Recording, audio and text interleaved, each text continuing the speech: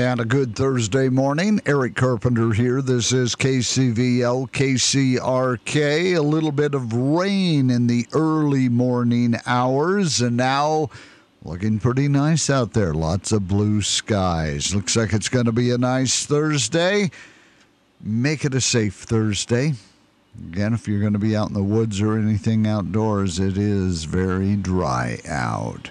Yesterday was an initiative signing event here in Colville. Pretty much a steady flow of people going into the Ag Trade Center to talk about, a lot of them signing a number of the initiatives.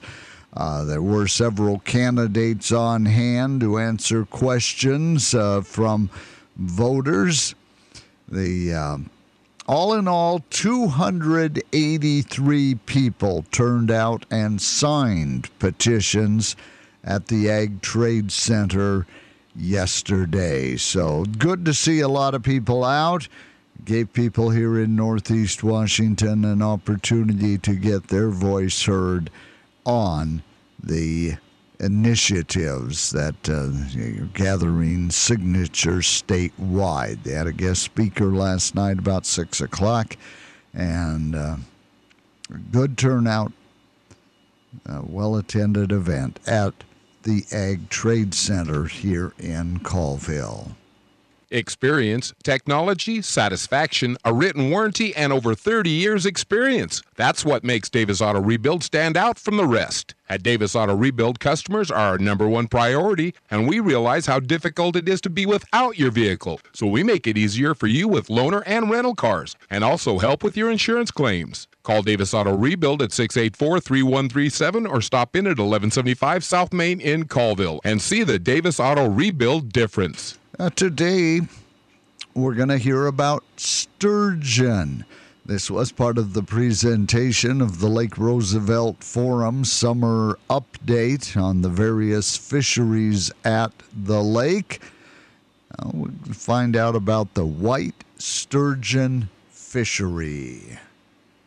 White sturgeon Lake Roosevelt have been experiencing chronic recruitment failure since about the 1970s. A survey that was conducted all the way back in 1998. The majority of the fish collected are between 160 and about 200 centimeters fork length. And there's very little fish that were collected below 100 centimeters fork length, which indicates that this population has had a constant recruitment failure problem. We believe we have identified where this recruitment bottleneck is happening. And it's happening at some point at the larval life stage. So we collect larvae for the white sturgeon aquaculture program, and we collect them on an annual basis. So we know these fish are spawning annually.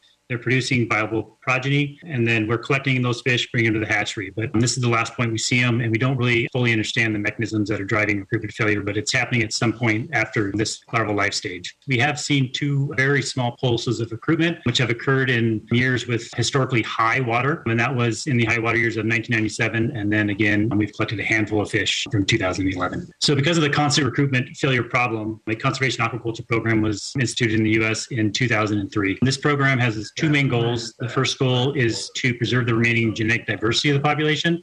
And the second goal of the aquaculture program is to rebuild the age class structures. We're trying to rebuild that age structure so that one day we can establish a sustainable population. We received juveniles from the Kootenai Sturgeon Hatchery up in British Columbia.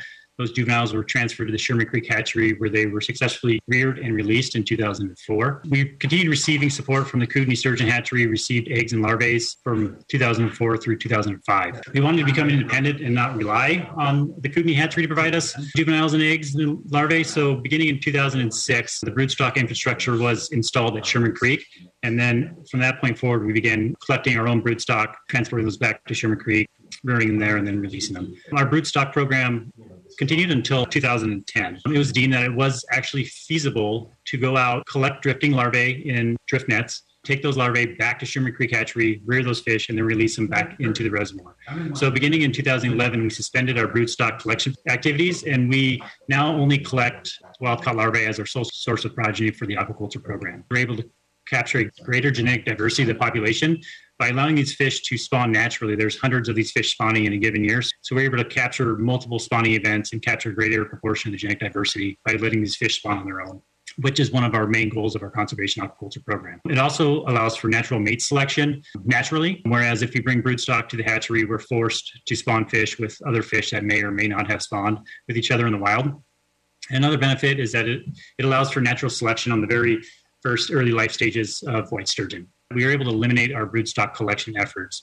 So this is an extremely labor-intensive process where we have to go out, we have to collect fish, we have to sex the fish in the field, then we have to transport those fish back to Sherman Creek Hatchery where we induce them for spawning, and then we release those fish back into the reservoir. So it creates a lot of additional stress on the adults, and it also requires a lot of additional infrastructure. So by going to using wild-caught larvae, we're able to eliminate all that labor and reduce the amount of stress we're putting on the adults in the population. Those of you that have been around the China Bend area in June and July, you'll probably notice these giant red buoys that are on an inside bend just above where the China Bend log boom is. And this is where we are collecting white sturgeon larvae for the aquaculture program. This area was documented to have high catch rates of white sturgeon larvae through previous early life history research. And below these big buoys, we have our nets suspended. And what happens is these larvae, as they're drifting down the reservoir, they're collected in these drift nets. We pull up the nets, we check them every 1 to 2 hours. And this is somewhat labor intensive. And this also occurs during the night because white sturgeon larvae only drift during the night. But before we begin our larval collections, we begin monitoring for free embryos, spawn, disperse their eggs, and then they hatch as a free embryo and they go through a week dispersal period. And so we're out monitoring, trying to collect these free embryos. And once we see a peak in free embryos, then we begin our larval collection efforts for the hatchery about 7 to 10 days after that. Our catch rates are highly variable between nights. It depends on how many fish spawned on a given event. And it also depends on the water temperatures, which affect development. This collection event is a huge process, and it's a multi-agency effort, and everyone's working together so that we can get fish for the conservation aquaculture program. So once we collect the fish and bring these larvae into Sherman Creek Hatchery, they're reared there for about a year. All the hatchery fish that we bring in, we pit tag them and scoop mark. A pit tag is essentially a social security number for a fish. So it's a really small tag that we insert into the fish. And then we have scanners that allow us to scan the fish and give us that 16-digit code. Because when we're out doing our sampling events, it allows us to easily distinguish between hatchery and wild progeny. It's also really important because it allows us to track post-release growth and survival. So once we release that fish from the hatchery, we know how big it was. And then when we recapture that fish later down the road, we can go back and look and see how much that fish has grown. Using broodstock fish, it allows us to monitor the broodstock maternal families over time. So these maternal families were produced in the hatchery and they're kept separate throughout the rearing process. So we're able to track those families and see how they grow and survive through time. And then they are typically released in the early spring. We notice that survival is highly related to the size of release. So essentially, the larger the fish is at release, the better the survival.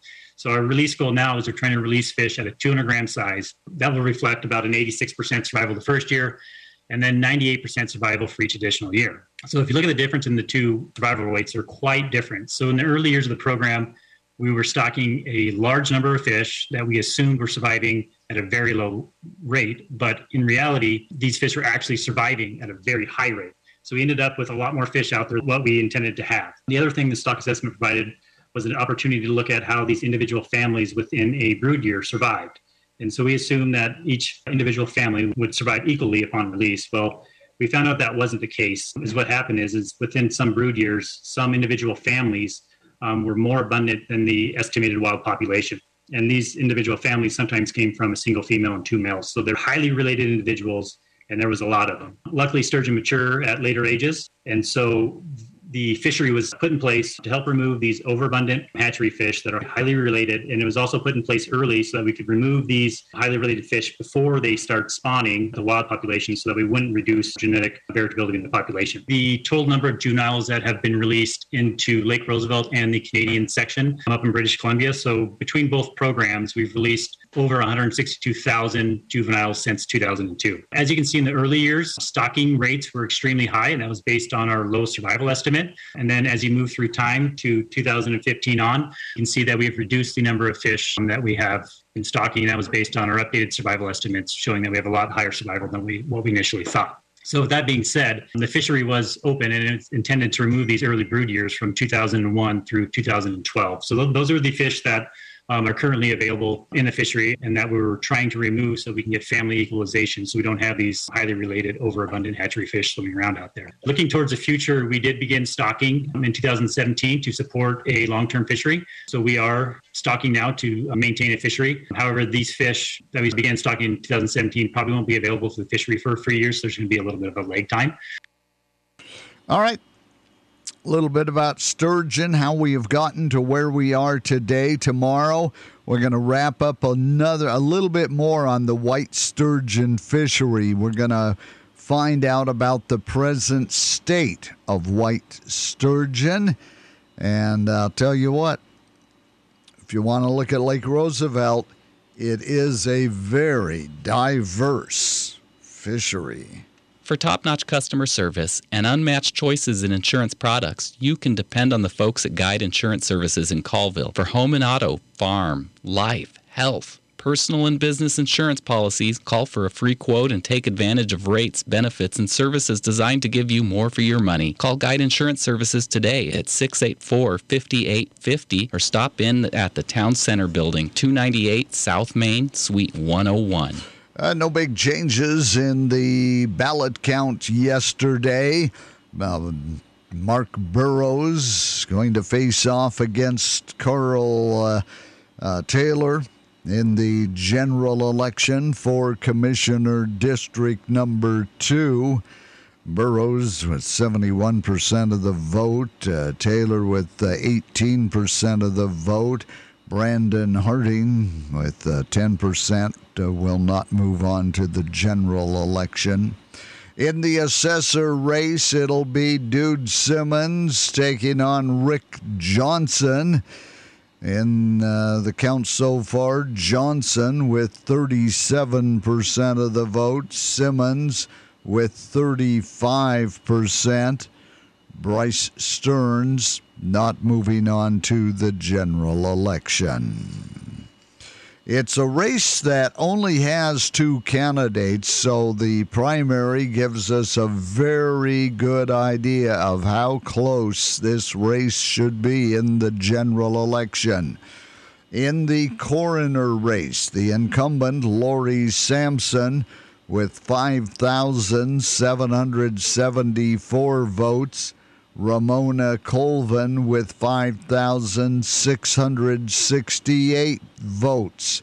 50% for Sampson, 49% for Colvin. For prosecuting attorney, we'll see Erica George on the ballot with Jeff Christensen in the general election. George with 36% of the vote. Christensen with 26%. Tyndall got 22%, Force 14% in the primary election. Today's the day. It's finally here. Sandra's Furniture is having their once-a-year inventory reduction sale this Thursday, Friday, and Saturday. With supply chains getting back to normal, we are getting swamped with inventory, and we have got to make room for all the new furniture coming from market. So now is your chance to shop the inventory reduction sale on absolutely everything in stock, including famous name brands like Ashley, FlexSteel, Lazy Boy, England, Southern Motion, Best, Home Elegance, and even Amish-made furniture. Plus, with your good credit, you can purchase all the new furniture, mattresses, and accessories you deserve with no money down, no interest, charges for 12 full months. It all starts today. The inventory reduction sale going on now at Sandra's Furniture, downtown Colville. A pilot died. A plane crashes in Jefferson County. A low-flying aircraft found with a sputtering engine, and then a crash heard at 3:10 yesterday afternoon. There was fog in the area at the time. The U.S. Navy Whidbey Island Search and Rescue joined in the search and located the plane, a single-engine Cirrus SR-22. The pilot was found dead at the scene.